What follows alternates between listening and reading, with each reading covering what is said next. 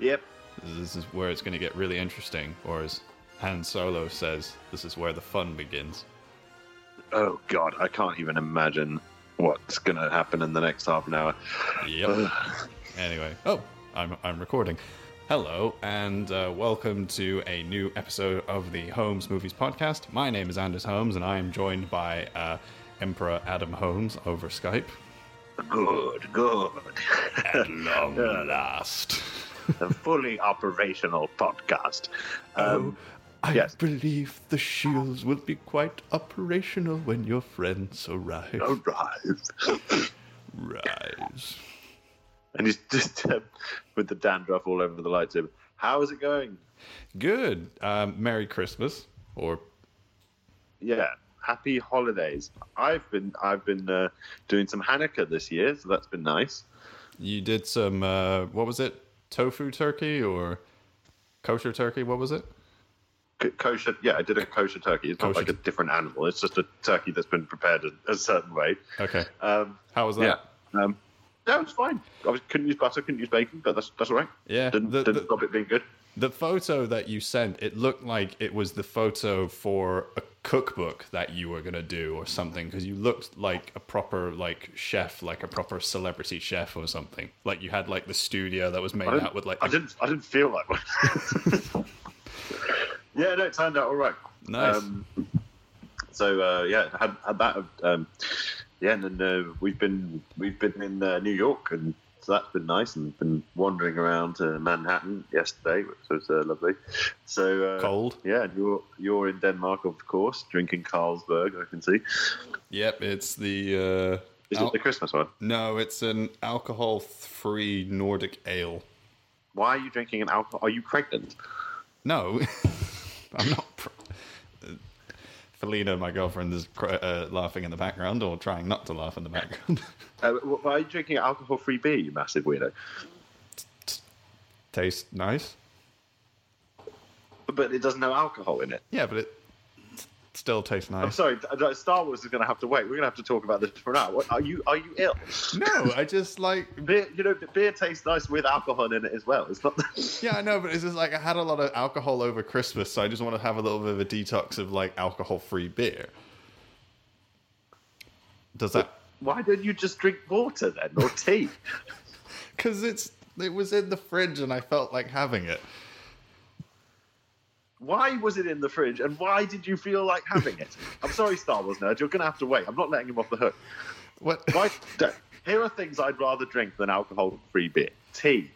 Okay, I had tea earlier. Soda. Saptivec, whatever it's called in English. Cordial. Yeah, right. cordial. I'd rather... My own piss. We probably had more alcohol in it than that beer. Yeah, okay. Take some mint leaves and put them in a some hot water and drink that. And Funnily enough, our mother was not feeling so well. I actually made that for her this morning. Oh, I tell you what's good for... Sorry, this podcast has gone way off the rails. You're going to have to delete all of this. But really good for a tummy ache, right? Yeah. Get some ginger, put it in a saucepan with some water, and boil it and let the water reduce, and then keep the water and the ginger in a bottle. So reduce it by half, so it becomes like this really strong like ginger water. Drink that. It's fucking brilliant. Yeah, ginger. Don't drink non-alcoholic beer, because that's what strange people do. That's the kind of thing you do before you have a nervous breakdown. Well, thank you very much, Adam. I'll keep that in mind. Yeah.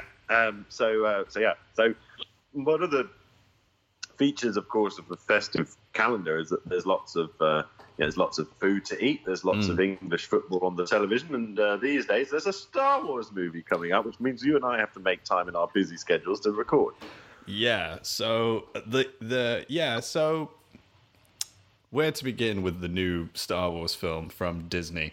I've been sort of looking forward to talking about this film with you, and I've been sort of aching to talk about it a little bit. And I wrote a review about it on my blog, and it's also on my Letterboxd account. So if people want to read a bit more of my it's a review of the film, but also my relationship with Star Wars and the history of Star Wars, and how my sort of expectations leading into the news of the new trilogy that they were going to make, and my expectations with that and the sort of films that they've made over the sort of the last few years since 2015. So if you guys want to check it out there's that. But yeah, I mean, it's been interesting since 2012 or 2013 when they said that they were going to do a new trilogy of Star Wars, that George Lucas had sold the rights, and there was this whole like, oh wow, we're getting a new Star Wars film. Are we going to be able to be able to bring the fans back after the prequels and all that sort of stuff? But was there also this thought in the back of our minds where we were all thinking, is this just another cash cow? What's going on? In some ways, it is, but it was a chance. Yes. It was a chance for a new generation of filmmakers to take a stab at the Star Wars saga, which was kind of cool. And it was also interesting that they got J.J. Abrams to do The Force Awakens, and he's a reliable director. He had a huge success with the Star Trek films, which are pretty good, which I'm not like a huge Trekkie, but I really enjoyed them. I thought they were really well done. And I enjoyed his film Super 8, which basically is Close Encounters of the Third Kind with a body count. It's basically like a huge love letter to Steven Spielberg. But yeah, I think I enjoyed the Force Awakens. There was a lot of familiarity. Well, hang on a minute. But just talking about this background, because I think there's something there's something in all this stuff. So you're right. There's a lot of questions that get asked around the announcement. There's going to be a new trilogy they're going to pick up the story again. I know, interesting that you say this idea of like the saga. It's like we're actually so one of the assumptions we're going in with straight away is that it's no longer a trilogy, it's a saga. Like we're gonna take George Lucas at his word, because the prequels I feel like are an aberration, but as soon as you set out to make these films as a continuation of the Star Wars story, and then you are buying into this idea that it's a saga. What's more, when you create a saga, you create a franchise, and that's, to your answer, is it a cash cow? Yes, it's a cash cow, and it's like 7 cash cows. Yeah. And obviously, and I think we'll hopefully get onto this a bit later, but like the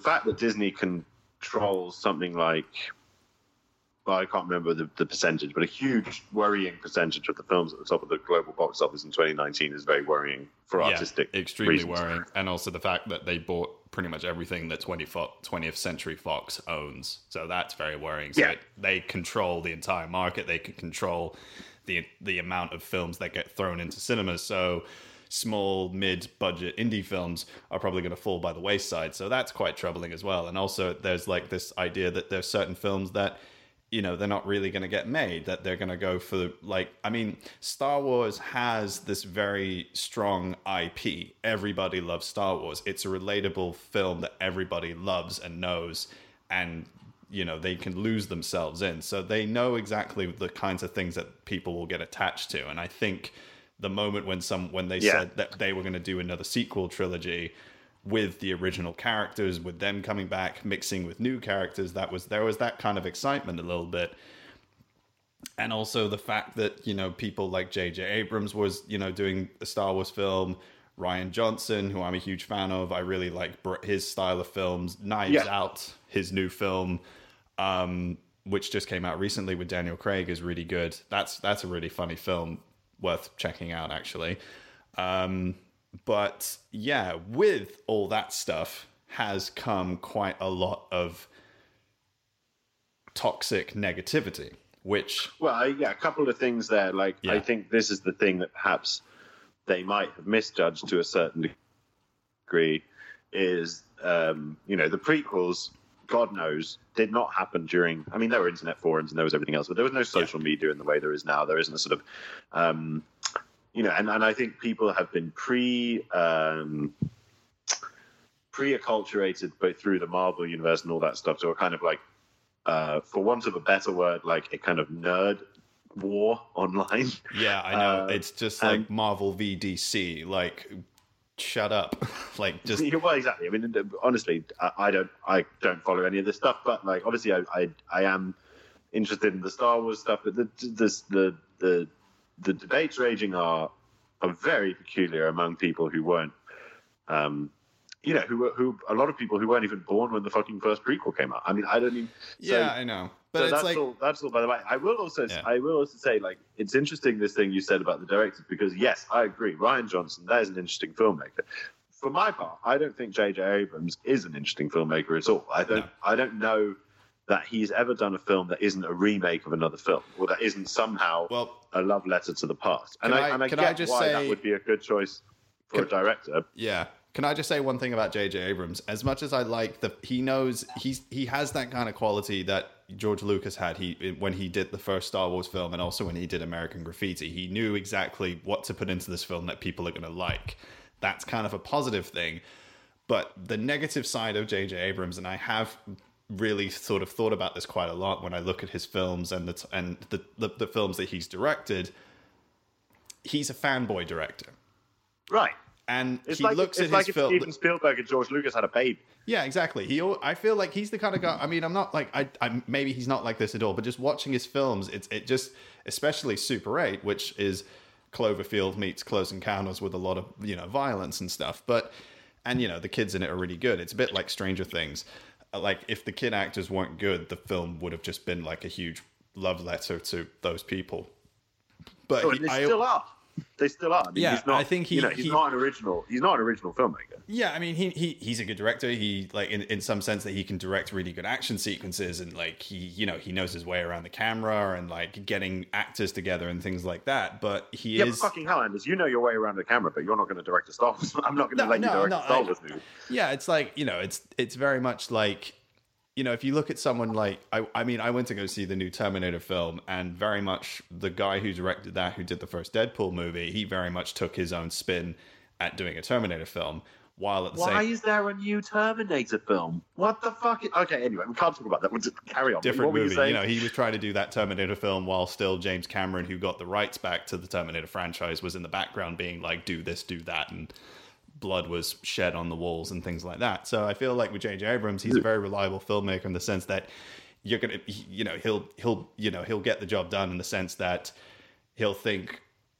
And this is not me like criticizing him or anything like that, but I really feel like he's in the back of his mind thinking, what would George Lucas do, or what would Steven Spielberg? What would Steven Spielberg do? Yeah, exactly. So I mean, there's a positive and a negative side to that in some ways, right?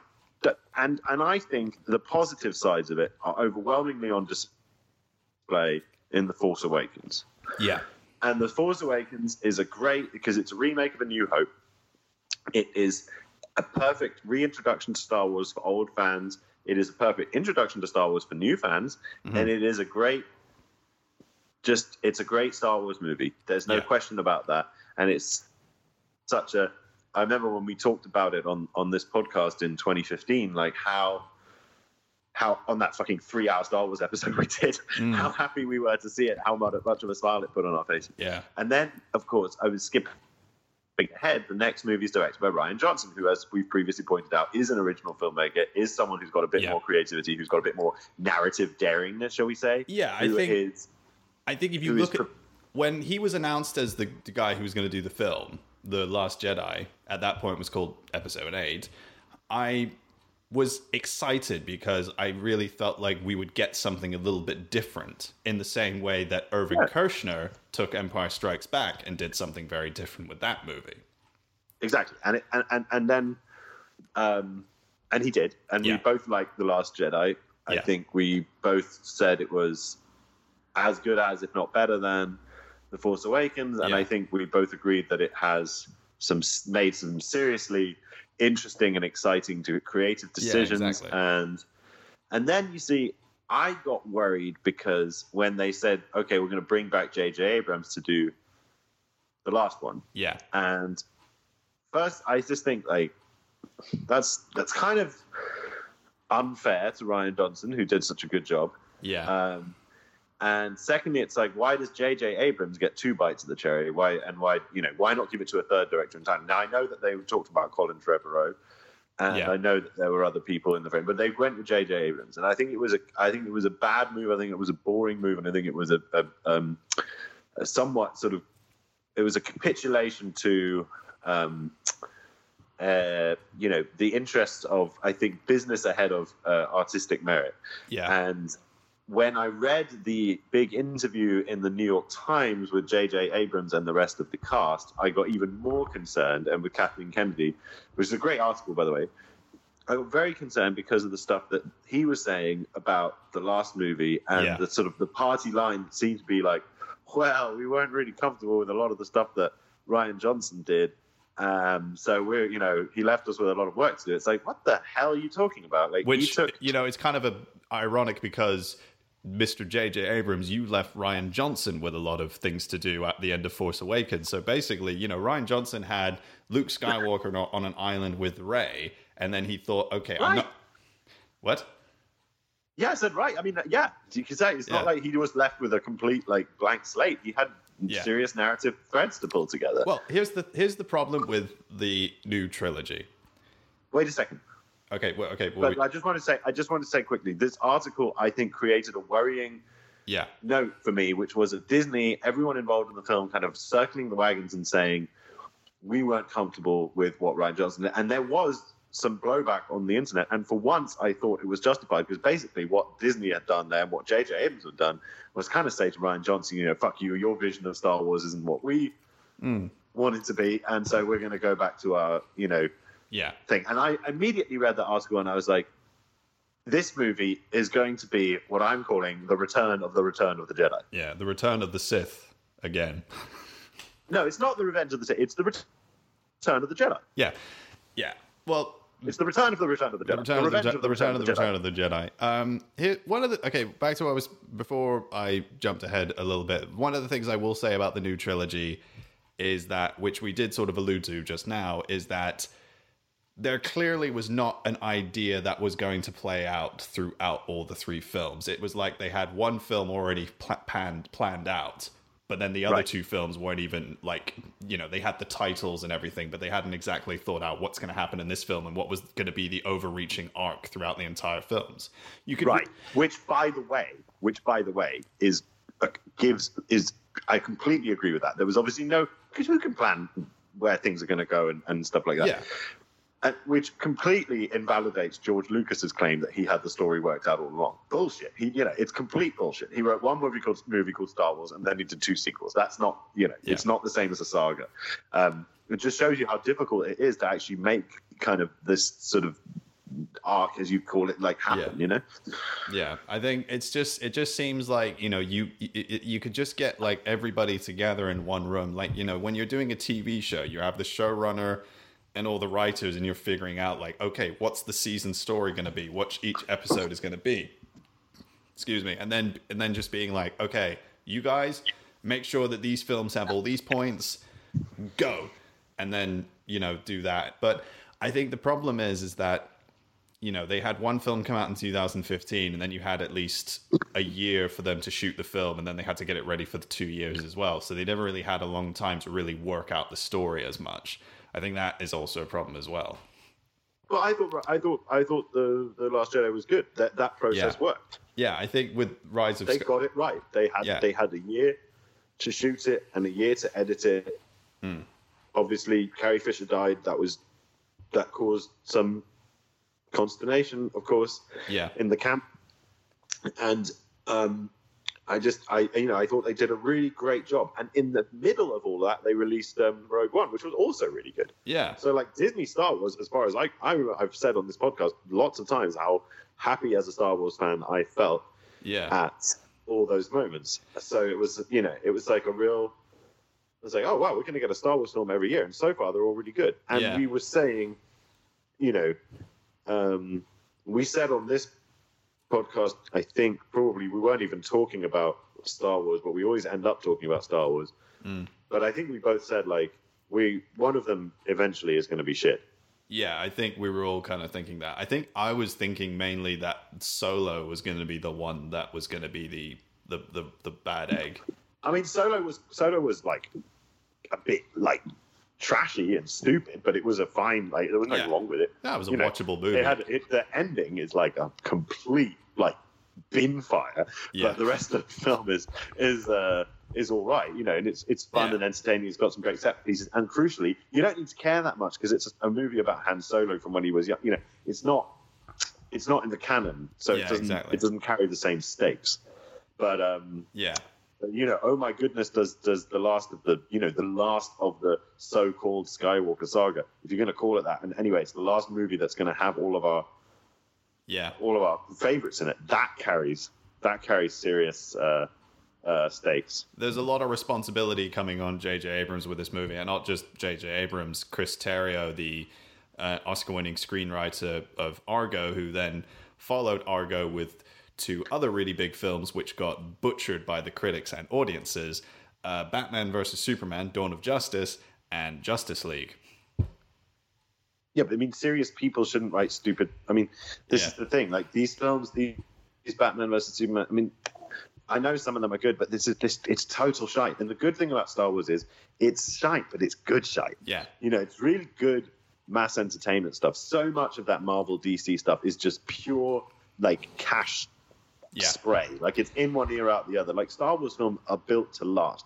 Star Wars films are built to be watched again and again and again and be family favorites. Like, Marvel movies are built to be consumed quickly and then shat out the other end. And if they don't work out, they'll just make another one. Like, how many fucking remakes of the same movie do they make? Yeah, you know? exactly. It's like, I mean, serious writers like this shouldn't dabble in that nonsense. But you want good people involved in Star Wars movies, because Star Wars movies are actually a cut above. Yeah, well, I mean, there's a certain sense of responsibility that you have to when you're doing these kind of... I mean, I feel like that's kind of the sense with Star Wars films, I think.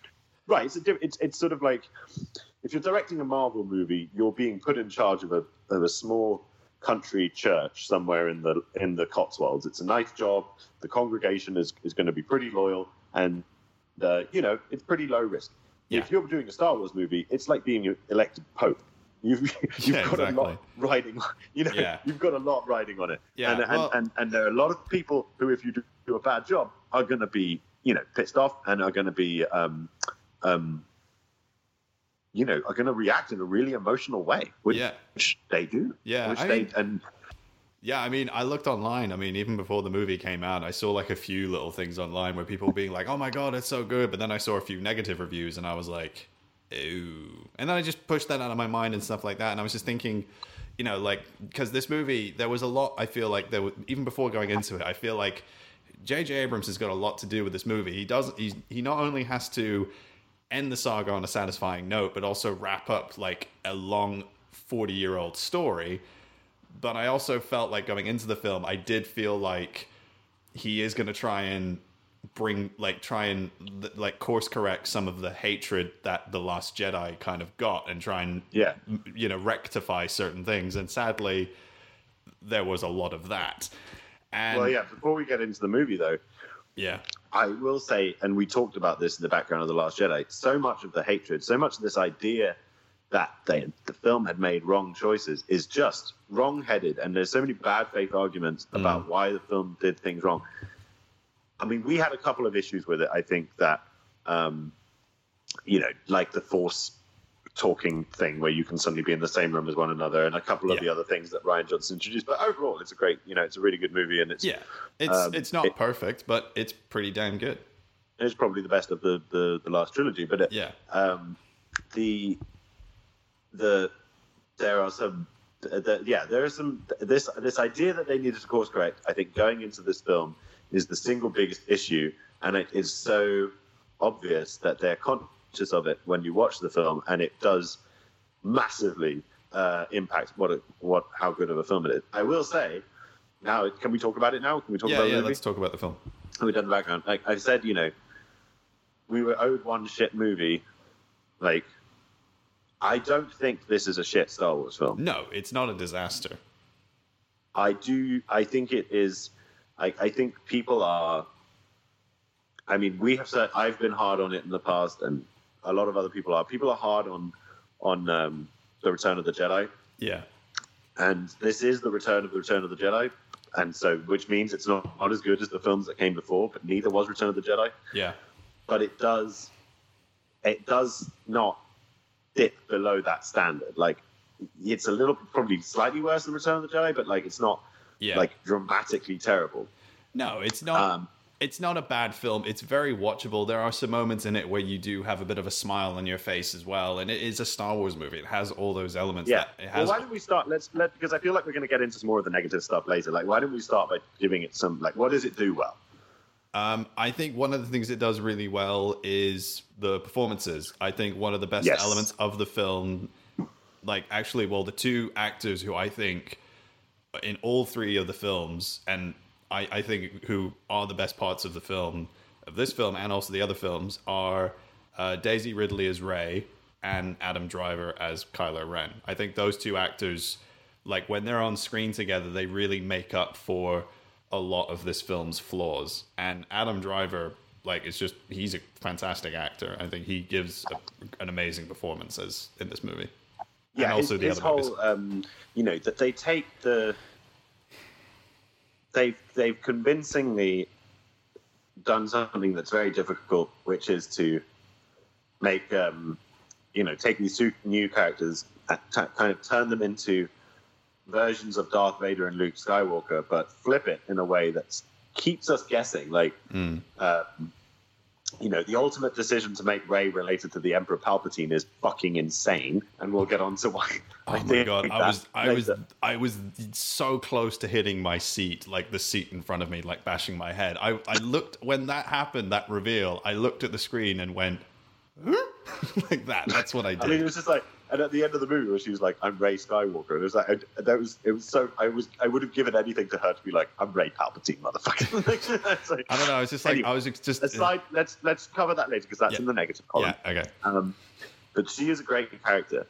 The scene of her sliding down the side of that mountain in the first movie is I say this because I know I've been negative about J.J. Abrams, but he did a bloody good job introducing Rey to us. He did. She's an amazing creation, and Kylo Ren is too. And they act it to the hilt. They're really, really good.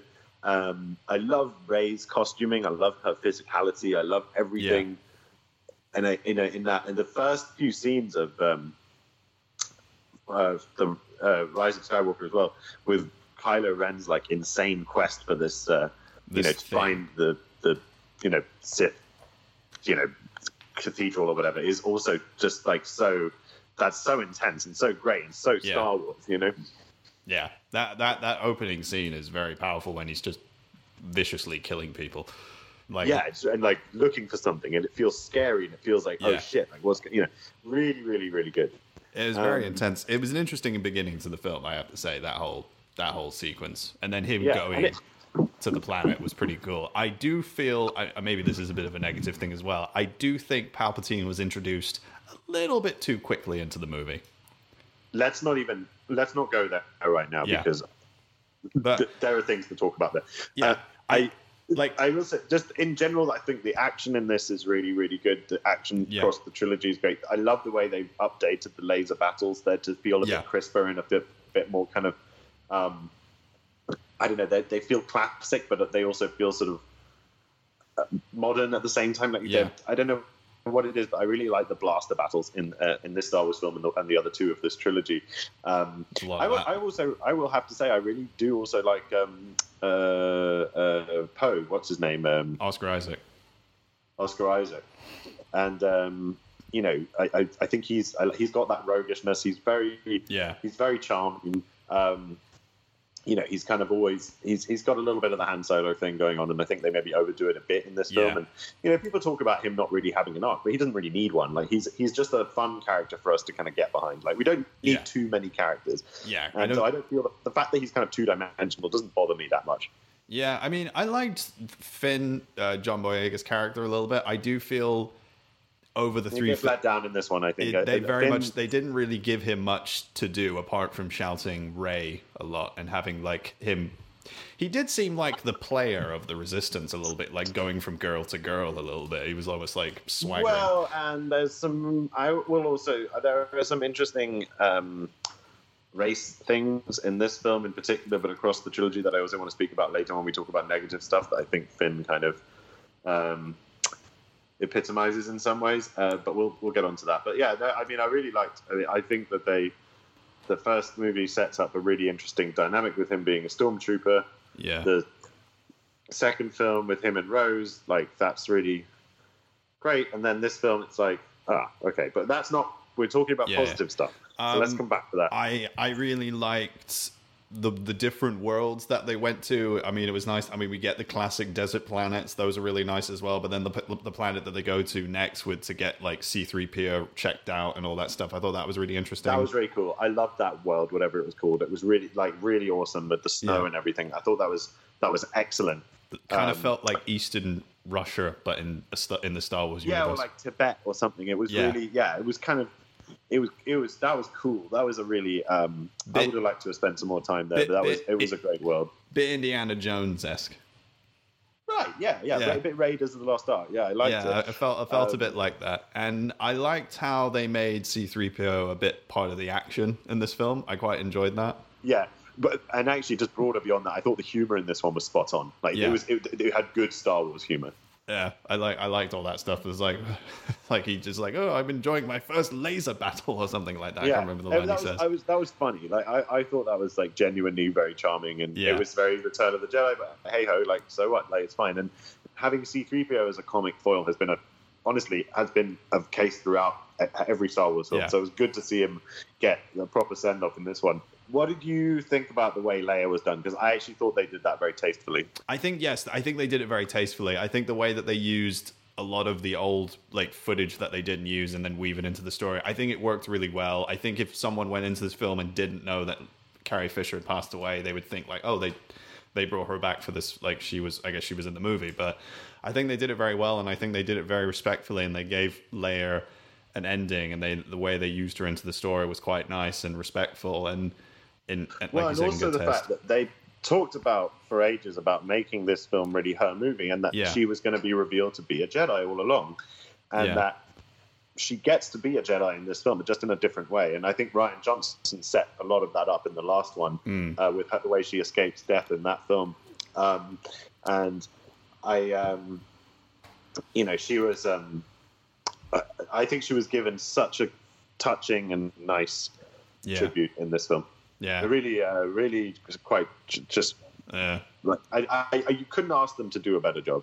Yeah, the bit when they return, like Poe and Finn return, and then they find out that Leia passed away, and then Chewie breaks down. I found that scene was very heartbreaking. It was. Yeah, and I think one of the things I really like with Chewbacca is he gets the medal at the end. I thought that was really nice. It was a bit of the problem was it was happening while I was reacting negatively to a lot of other things, and I thought it was a little bit, I'm getting a poor connection thing here. Can you hear me all right? Yeah, I can hear you. Okay. I thought it was a little bit silly, but it's fine. It was I'm not really sure why Maz has one or why she feels that she's able to give, is she empowered to give? I didn't really understand, but it felt like it's just a sort of complete nod to the audience. And so I felt like there could have been a better way to do that. I'm also not one of these people who necessarily thinks that, Chewbacca should have been, given a medal in the first place, not because I'm an anti-Wookiee racist or anything, but it's just that Luke and Han are very much in the lead, and if you're not giving the droids a medal, it's a complicated thing. I mean, it does raise some interesting questions, but they're very much the leaders of the operation. So and you can't give medals to everyone. That's probably a really controversial opinion. Of course, I think Chewbacca deserves his medal. Yeah. I just think that there might have been a better way to do that. And the problem was it was happening while fucking Ewoks were appearing and everything was going to hell in a handbasket. And it was just whoa, stop the movie. And I mean, in some ways it's quite nice, but at the same time it is very pandering to fans and stuff. Well, do you want to talk about some stuff now that is pandering? Actually, another thing, I will say this. I don't know if you reacted negatively to it as well, but Billy D. Williams as Lando Calrissian, I liked him. It was nice to see him back. Yes, it was good to see him again. I loved the fact that it was as predictable as anything. His most predictable appearance in the world was when he just shows up and he's I love that he's in it. He plays it to the hilt. Yeah. He's and the way they use the Millennium Falcon. Yeah, no, a couple of more positives. I mean, all that stuff and the way that they all show up like it's the end of Dunkirk. I mean, that felt kind of that was kind of great. There was some really good, like, good against evil stuff, and he helped epitomize a lot of that. And I think the general theme of, like, resistance and hope is one that feels quite useful in the time we're living in. Like, it certainly was kind of, I don't know, cathartic to watch a film where the bad guys lose and where the good, and they lose in the right way, which is like good people coming together. And that's all about that's what Star Wars is all about. And I like that. Yeah. I think that was really nice.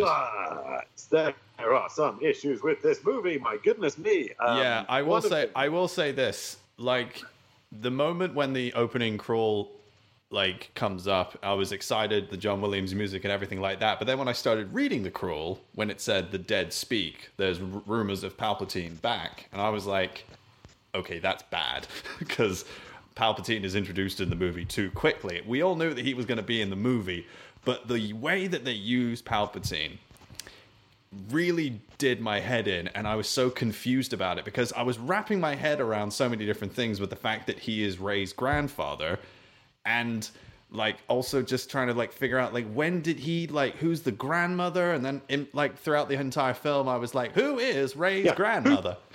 Is it who did Palpatine fuck? Yeah, was it Padme, Jar Jar Binks, Admiral Akbar, the Denver Broncos? Like, who was it? I had a poor connection there for a minute, so I missed a lot of that. But the first 3 lines of the crawl read like a Trump tweet. Yeah. The dead speak! Exclamation mark. The Palpatine is like, I was just like, what is going on? Did a bot write the crawl? What happened? Yeah. Did they say, hey, here's a competition, Star Wars nerds, like 3 of you need to fight to the death, and whoever wins gets to write the Star Wars crawl. Yeah, I mean, like, just... And also, the decision making is insane to bring Palpatine back. But also the way that they weaved him into the other films, and when he said, "Fool, I built Snoke," and then you see like little Snoke clones and stuff like that, and I was like, "Oh no, they watched Spectre and they took the bad stuff as inspiration." That's exactly what I thought. That's exactly what I said. I was it was me, Rey, this is the Christoph author. Waltz all over again. It was me, Rey, the author of all your pain, or something like that. I was just like, I thought, why not just have Palpatine be played by Christoph Waltz? I mean, it's like, that's such a bad idea. Like, just to have him as a character in a movie, in the whole, and for to be Rey's grandfather, what on God's green earth? And like, what an incredible slap in the face to Rian Johnson, because Rian Johnson has given us one of the greatest moments in Star Wars where Rey finds out that she is not descended from anyone important. She is just a person. Yeah, and that is one of the nicest. You don't have to be special. You don't have to be related to someone. If you've got it, if you've got what it takes, you've got what it takes. Yeah, she didn't have to be, like, the whole thing when The Force Awakens came out, everyone was like, oh, I bet you she's Luke Skywalker's daughter. And that would have been really bad as well if they revealed that in Last Jedi or anything like that. And I'm really happy Rian Johnson didn't feel the need to do that. Yeah. And I also, like, I mean, I agree with you. She doesn't need to be, like, related to anyone to be special. She can be her own thing. I think dynasticism nonsense. That's that's one of the things I really liked about Rey. She was this new character. She wasn't like this new iteration of Luke Skywalker or Han Solo or anything like that. She just felt like a really fleshed out character. And I think just making her Palpatine's granddaughter confuses the hell out of me, but also kind of ruins the story arc a little bit. And then at the end of the movie, I mean, yeah, of course she's trying to find her identity, and I guess, yes, there is that nice thing that she makes herself feel like, right, you know, when she calls herself Skywalker at the end of the movie, but then you're like, no, you're Palpatine, just own it. Well, it's like someone whose last name is Hitler being asked, what's your name, and you'll go, oh, my name's Jeff Churchill. Yeah, exactly. No, you're a Hitler. Yeah, I mean, there was a lot of like backtracking with this movie, like, and also Kelly Marie Tran gets like a minute of screen time. Okay, well, we do need to talk about that, but can we just finish this discussion of Palpatine? Yeah. Why? Like, okay, here's what I would have done. If you wanted to bring Palpatine back, here's what I would have done. I would have had him as a figment of something that lived in the mind of Kylo Ren. Yeah. And in the mind of Rey, maybe as well. Like a force, something that is in the force that you can't eradicate until all the evil in the world is gone. Because what does Palpatine represent? He represents evil. Yeah. He represents the dark side. He's obviously like a personification of it. But I just thought I thought they could have, and you could have even had Ian McDiarmid in the movie, but just having him actually be real, having him be physically real, it raises so many questions. Because, like, I'm sorry, I've seen The Return of the Jedi. I know what happened. He was picked up by Darth Vader. He was thrown into the reactor core of the fucking Death Star, which then blew up into tiny pieces. Yeah. It did not fall into the sea on Endor, by the way. Like, it blew up. There was nothing left of the Death Star. The throne room is not there anymore because it got blown into tiny bits. Yeah, I mean, like, watch the movie. I mean, I was even really like with my friend Thomas, who lives in Holland, who I've worked on a few films with him. Like, we were like discussing back and forth, like, how is Palpatine in the movie? Did he survive and stuff like that? And I even like the idea of him just being like a ghost or like somehow haunting the right. Well, if Jedi's can have Force ghosts, then surely the Sith can as well. Yeah, like he's trying to he's basically like this omnipresent that is darkly influencing all this bad stuff, and in some ways influencing Kylo in some kind of way to make him do all this bad stuff. Here's where I draw a parallel as well to the Harry Potter series, right? So in the Harry Potter series, Voldemort's been defeated, and yet Voldemort's followers are in the are doing stuff, and there is and Voldemort is a presence, but he's not real. He's just a sort of he's a more of a spirit than anything else. Yeah. And the Harry Potter series, and I'm talking about the books here, but also the films, the narrative gets so much less interesting when they bring Voldemort back, because the whole point about Voldemort is he's not him. It's what he represents that's frightening. And I think this is the same thing. They do a Voldemort with Palpatine. They're like, he's back! Yeah, and also it's like the whole thing at the end that he uses them both to gain all sorts of power, and then he's got like lightning out of my hands, lightning in my hands, going to take the ships down, and all that sort of stuff. It just makes... That was insane. He can't do that. Why didn't he if he could do that, why didn't he do it in The Return of the Jedi? It would have saved us a lot of time. Also, like, if Kylo knew who Rey's parents were, wouldn't he have known that they were also Palpatine's children, or one of them was Palpatine's child? There are so many fucking holes in this plot. I can't even... Like, it's insane. I will say, just to make sure that we're not being too negative, Ian McDiarmid, great. Yes. The way they did Palpatine's body and his fingers and everything, great. He's super creepy. It's a really good personification of Palpatine. He's fucking amazing. Like his his vocal performance as Palpatine. If it was just his voice, he dies again. Does he blows up or something? Or no? Yeah, he melts. Like, he gets he does the cross lightsabers and then I think there was a lot of stuff on the Exegol planet which was quite creepy and intense. Like when Rey shows up in the throne room and then all these like followers are like chanting and stuff. I like the followers. That was really cool. I wanted to see more of that. And he's white, all that sort of stuff. All that stuff. Yeah. Galima. So it felt like that. Hi, Dougie. Yeah, no, it's just like Homo Trivi, and all that sort of stuff. I liked that. I thought that was really cool. I really felt like they could have really developed more of the, like, showing more people who were following the Sith, like this kind of like aligning themselves with evil and stuff. And I think the sort of, I mean, the hero storyline works in some kind of way, but I also like the bad storyline, the bad guys. Their storyline was really, really weak, because at the end of Last Jedi, Snoke is dead. Kylo has made himself the Lord Supreme, or the Emperor Supreme, whatever the fuck it's called. And then you have Domhnall Gleeson as General Hux, who I will add, what was the point of his character in this movie? Because they really just did nothing with him except making him a spy and then getting shot by Whiffnail. I mean, never point guns at people. It's extremely dangerous. Yeah. I mean, the thing is about him is he's a real sniveling, like, terrible villain, and he outlived his usefulness. He should not have survived the last... I will say this is one part where I'm like, maybe this is a course correction, because he gets far too much power in The Last Jedi. Yeah. And he's not that interesting. And I think killing him off early in this movie does, like, it does the whole... story a service because he's just like no one is interested in what in General Hux. No one. Yeah, but why does he have to be a spy? Why did he have to be the spy? I think that was just a useful method to A, advance the story, and B, kill him off. Yeah. I think it was just that he just wants, and I bought it. Like he wants Kylo to lose. He's an idiot, and he gets. I thought that basically Finn's greatest moment in the film is when he shoots him in the leg. Yeah, I thought that was quite funny, and I mean, I actually quite liked Richard E. Grant in the film. I mean, good. It was like, as you say, the bad guys do deserve a good story arc. They do not get one. I think the whole thing about bringing the whole Palpatine back from the dead thing is just such a bad idea. It's such a poorly thought out idea that never should have got out of the first meeting it was mentioned in. It just doesn't make any sense, and it's lazy. It's lazy beyond belief. Yeah, it just made the film feel very uninspired and a little bit soulless. This film, even in some of the action sequences, even though they're very well filmed, I really didn't feel as emotionally engaged with it as I did in all the other films. Right. Yeah. It felt like it's like the third disc of Queen's Greatest Hits. There are some good songs on there, but there's a lot of bad remixes. Yeah, it was like, I don't know, it felt like.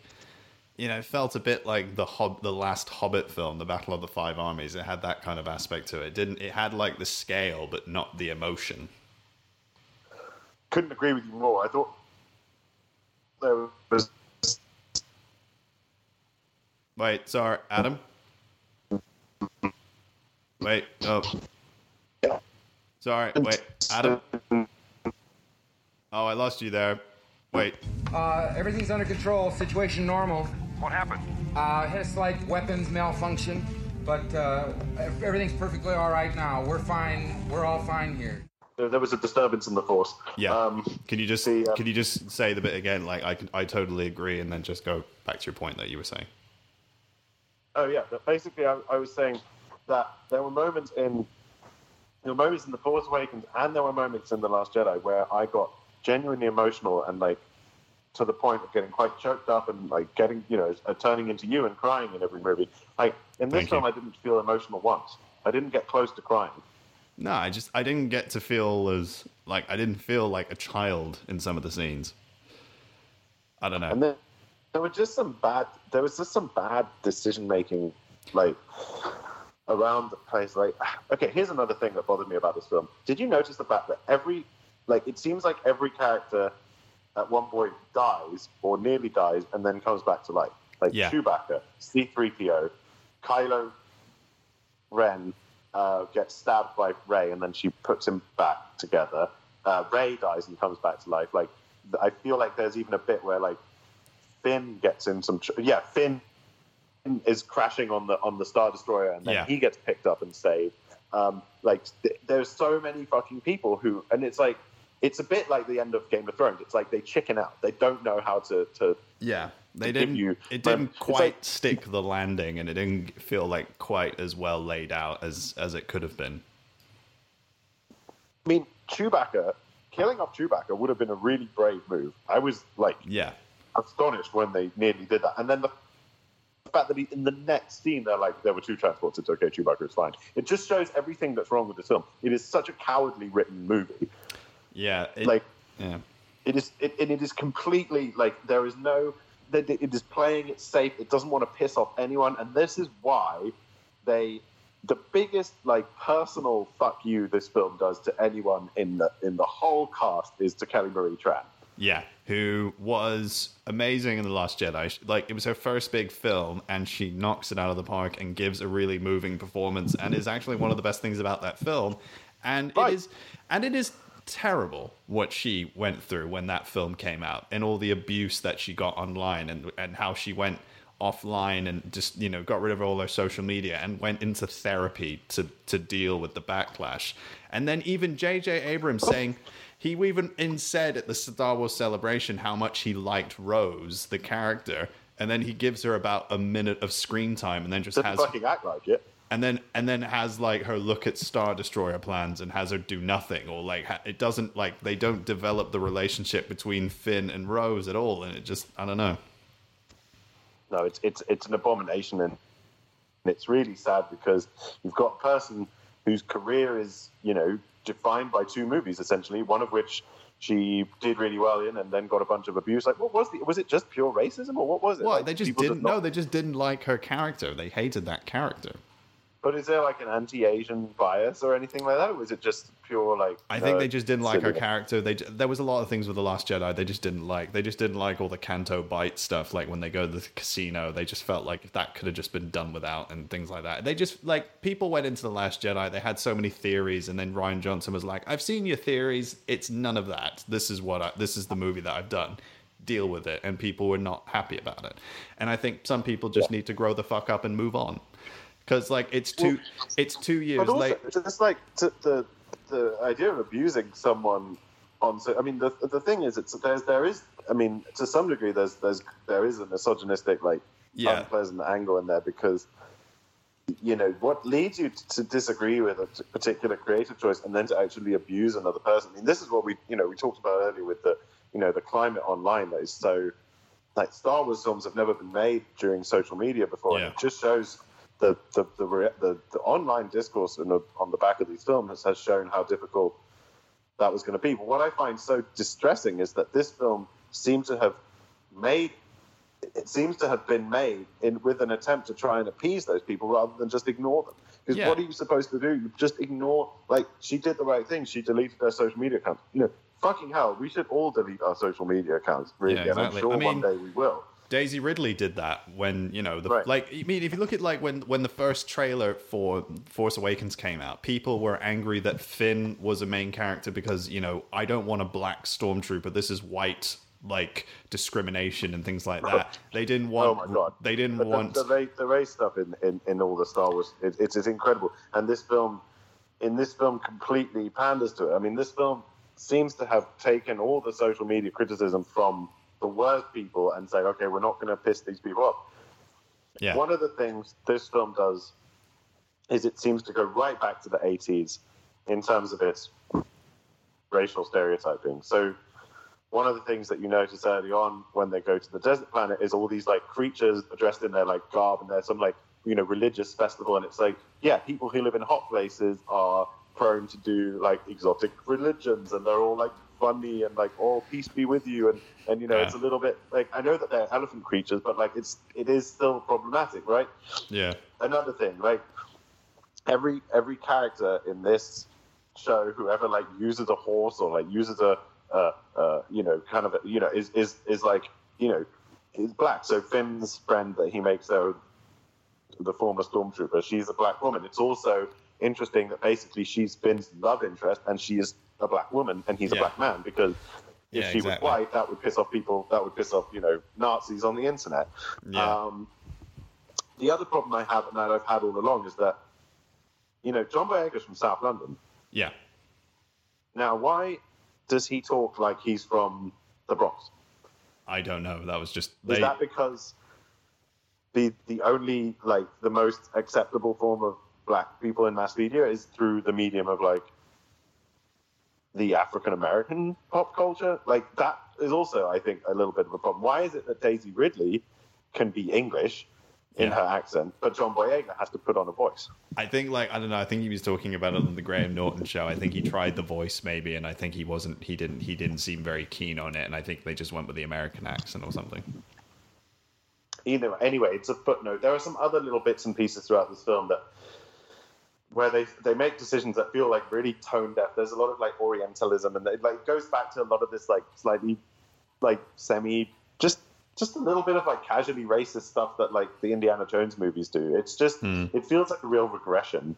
I had this issue as well with the same-sex kiss at the end of the movie. Like, it felt like that whole bit was like, look at how progressive we are, but also look how easy this would be to edit out of the film. And sure enough, they have had to edit it out of the film in Singapore. And it just tells you everything you need to know about Disney and the people who made this film. But they're not true progressives. It's a total lip service, no pun intended, to any idea of, like, actually, you know, being progressive. And I think the way it manifests itself, just to come back to it, in the way they treat Kelly Marie Tran, is such a, like, indictment of this whole, like, studio and the whole machine behind it. Because they don't care about people; they only care about the bottom line. And they just sold out a young actress, someone who might now struggle in their career because she didn't get a chance in the second movie. Yeah, I mean, I read an article recently in the new Aladdin film. The guy who plays Aladdin, one actor in that film, one character in that movie is now getting a spin-off, apparently, and he's one of the worst characters in that Guy Ritchie movie. And there was an article that came out recently with the guy who played Aladdin in that movie where he said, I was in Aladdin, the film made $1 billion worldwide. I have not had a single audition since that movie came out. And I think, whether it's to do with the fact that he is mixed race or anything like that, I don't know. But it seems like, give that guy a chance. He's good. But also, like, there's also this other thing, not just with the Star Wars movies, but all the Disney films in general and the Marvel things, is like, a lot of people in the Marvel movies, like, why isn't there a character that represents the gay community or anything like that? Why can't we have like a female-led superhero film? Why do we always have to have films with Caucasian white males saving the universe? And there has been, and in one of the sort of problems that I have with the last Avengers movie, there's a scene in the film where they have a gay character, but it's not a main character, it's like a side character. And it's not like a well-known actor, it's actually the director. And I found that scene very pandering, and I didn't really feel it was progressive, much like the same-sex kiss in this film. It just felt very pandering, seeing like, hey, look, see, we're doing it. You guys wanted lesbians. You guys wanted a lesbian gay kiss. We couldn't get Oscar Isaac and John Boyega to do it, but we got them to do it, so yay. Right, that's the one I thought.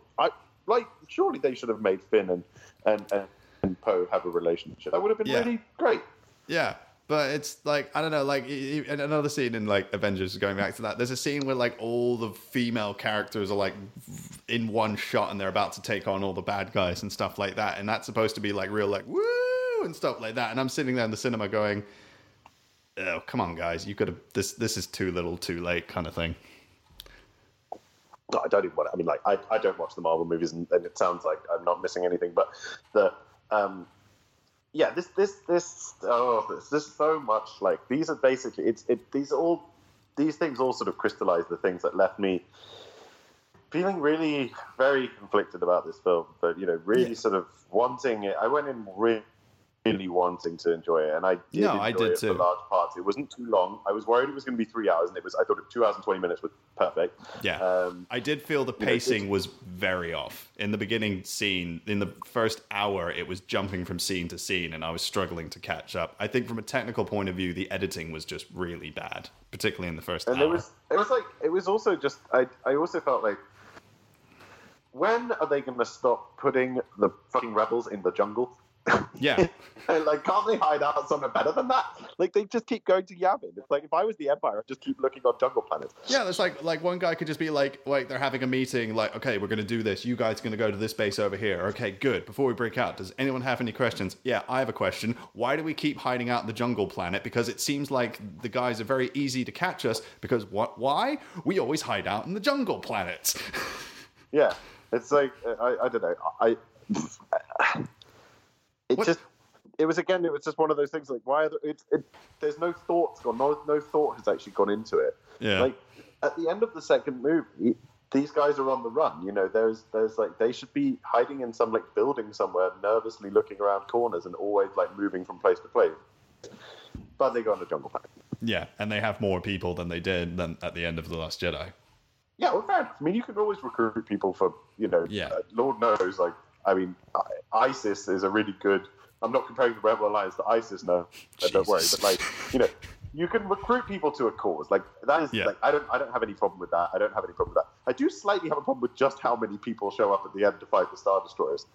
Yeah, that was a lot of. I mean, that was a lot of people. And that was a lot. High Wedge. Like, there was a lot of ships to like fill like one little bit of space, and I'm just like, where were you guys at the end of the last movie when they were on the Ice Fox planet? Right, exactly, and it was a bit over the top, frankly. Yeah, it was like they saw Avengers Endgame and they were like, we got to double up the ships.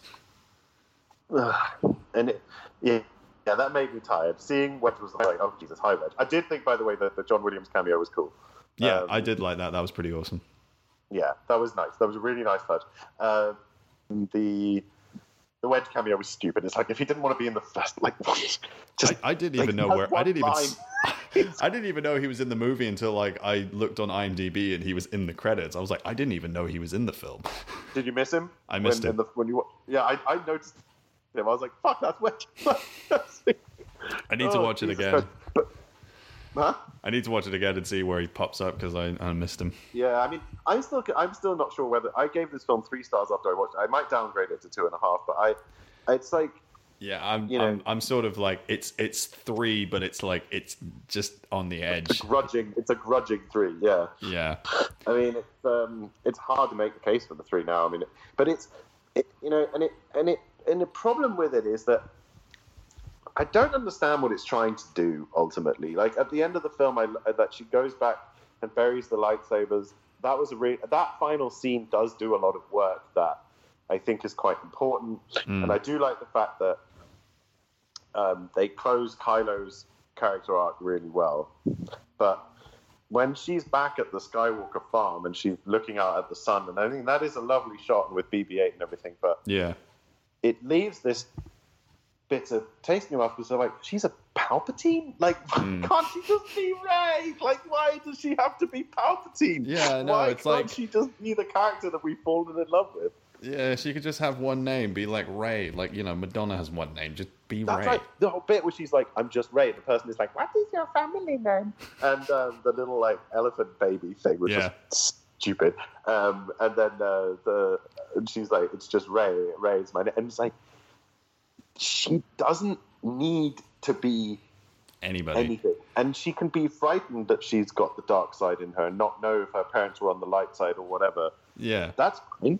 But also, it's like that's a mystery that everyone has to solve. Like, what do I carry within? I actually really enjoyed the evil Rey as well. I thought she did that so well. Yeah, that was a cool scene. I thought the sort of twirly double lightsaber thing was kind of nice. Yeah, no, that was cool. Like, but yeah, no, it was those basically are the issues with this movie. So yeah. So JJ, you fucked up. You did great work for Star Wars with The Force Awakens. They just never should have brought him back for this one. They should have had a meeting, and they should have had a third director. They should have been JJ Abrams, Rian Johnson, Kathleen Kennedy, the main cast, and a third director should have sat down. They should have agreed on a principle, and then the third director should have been trusted to go ahead and deliver a product. And I don't know who I would have picked. I don't know who would have been available for it, but it just felt insane. Ultimately, I think a lot of this is just, it rebounds on the decision to let J.J. Abrams direct. J.J. Abrams is a yes man. He's a fanboy, as you say. Yeah. I just do not think he has the bravery that Rian Johnson does.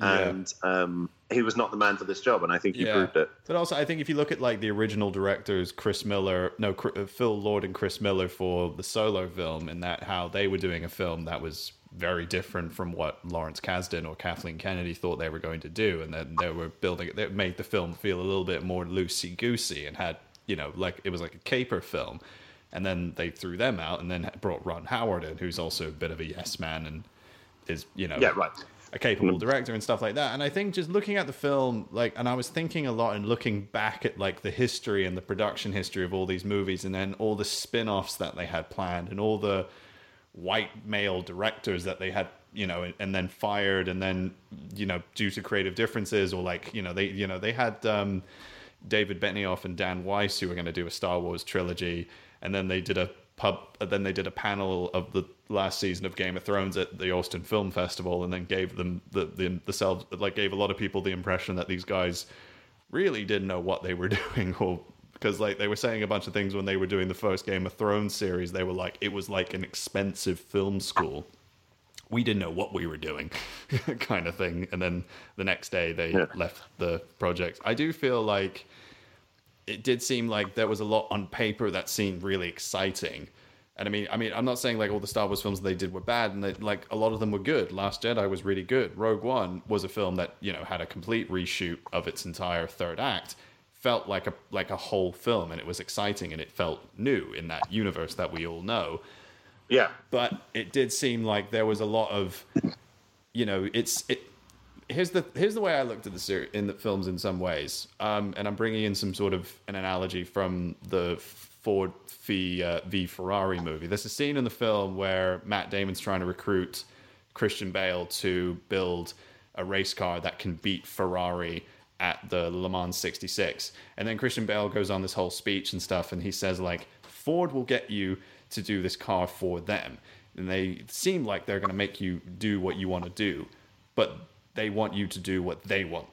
They want to make sure that you do what they want you to do, that kind of sense. And I felt like that was the kind of things with Star Wars. It didn't, like, Rian Johnson had the kind of luck of that he was able to challenge the audience and challenge the, have characters question themselves a little bit, because I felt like it made Luke a very interesting character, and he's like, I'm not this, why does everyone have to keep making me up to be this hero and stuff, and that people can fail and build themselves back up and then open up the world a little bit more, because maybe in some ways the broom boy at the end of Last Jedi could have showed up fighting somebody or something like that. I don't know. Yeah, or whatever, that was, I love that, because the broom boy was one of my favorite little things, and he should never have shown up, but what he represents is so great, which is that there is so much magic in the universe beyond the fucking Skywalker and Palpatine families that we don't know about, and that's kind of the joy, that's the soul of that's the Star Wars. Yeah, I mean, to use a recent but quote, like Empire Strikes Back, that's the Star Wars is the little spark of inspiration that's in all of us, Sorry. I think is just the thing that Rian Johnson nailed, like, full on, and it's such a shame the way that he set it up so brilliantly and they kind of shot it down. And it's interesting the way that, like, I guess Rian Johnson made a film for people like us who wanted to see Star Wars go in a new direction and who wanted to be challenged. And I guess, J.J. Abrams made a film for the people who ruined Kelly, who abused Kelly Marie Tran and who didn't like the last movie. Basically, people who want to see a series of films where the same thing happens every single time and where nothing changes. Yeah. And where things like plot and things like good writing don't actually matter that much. So it's like, well, I guess it's whichever version of Star Wars you want, is you can pick from those two films. But I'm in the Last Jedi camp. Yeah, I think, like, I mean, it was after the Last Jedi, and I hate to talk about it like that, because it's not that. It's not like I don't want to. Everything gets so polarized these days, but it's just what I'm just not for what he did. I'm not for that. Yeah, there was a lot of things that were made that I didn't. That in this film, The Rise of Skywalker, I was at The Rise of Jedi, and I was like, Rise of Skywalker, I thought was just very, like, it just seemed very not as well thought out. I mean, I guess they went in, like, nobody goes out to make a bad film. I think that, you make the best film that you can. It just, this film did miss the mark. And I don't think, there's not one person that has all the blame. No one should go to Kathleen Kennedy and be like, you should resign, and everyone be like that, because there's no. People should calm down. Need for that. People who should learn. They need to learn from their mistakes. It's okay. Yeah. It's okay. Like 2 out of 3 ain't bad. Yeah, 2 out of 3 ain't bad. And this is not a shit. This is a poor film, but it's not a shit film. Yeah, I think there's a lot you can learn. I mean, you can learn a lot from your failures, and I think you should. They're gonna keep making Star Wars films, so it's like, let's just hope they look at this and get it right next time. Yeah, we should probably leave it there, to be honest, because we've talked about it for an hour. Yeah, so definitely, yeah. Well, that has been our episode of The Rise of Skywalker. I should have mentioned at the beginning of the episode, if you haven't seen The Rise of Skywalker, don't listen to this episode. Watch the movie and then come back. But we'll spoiler alert. Yeah, we're a bit late with that. But I'll write the title will be called Episode 9, Rise of Skywalker Spoiler Review. So people who haven't seen the film yet, do check this out. Or if you're not interested and want to listen to the episode anyway, you can do that as well.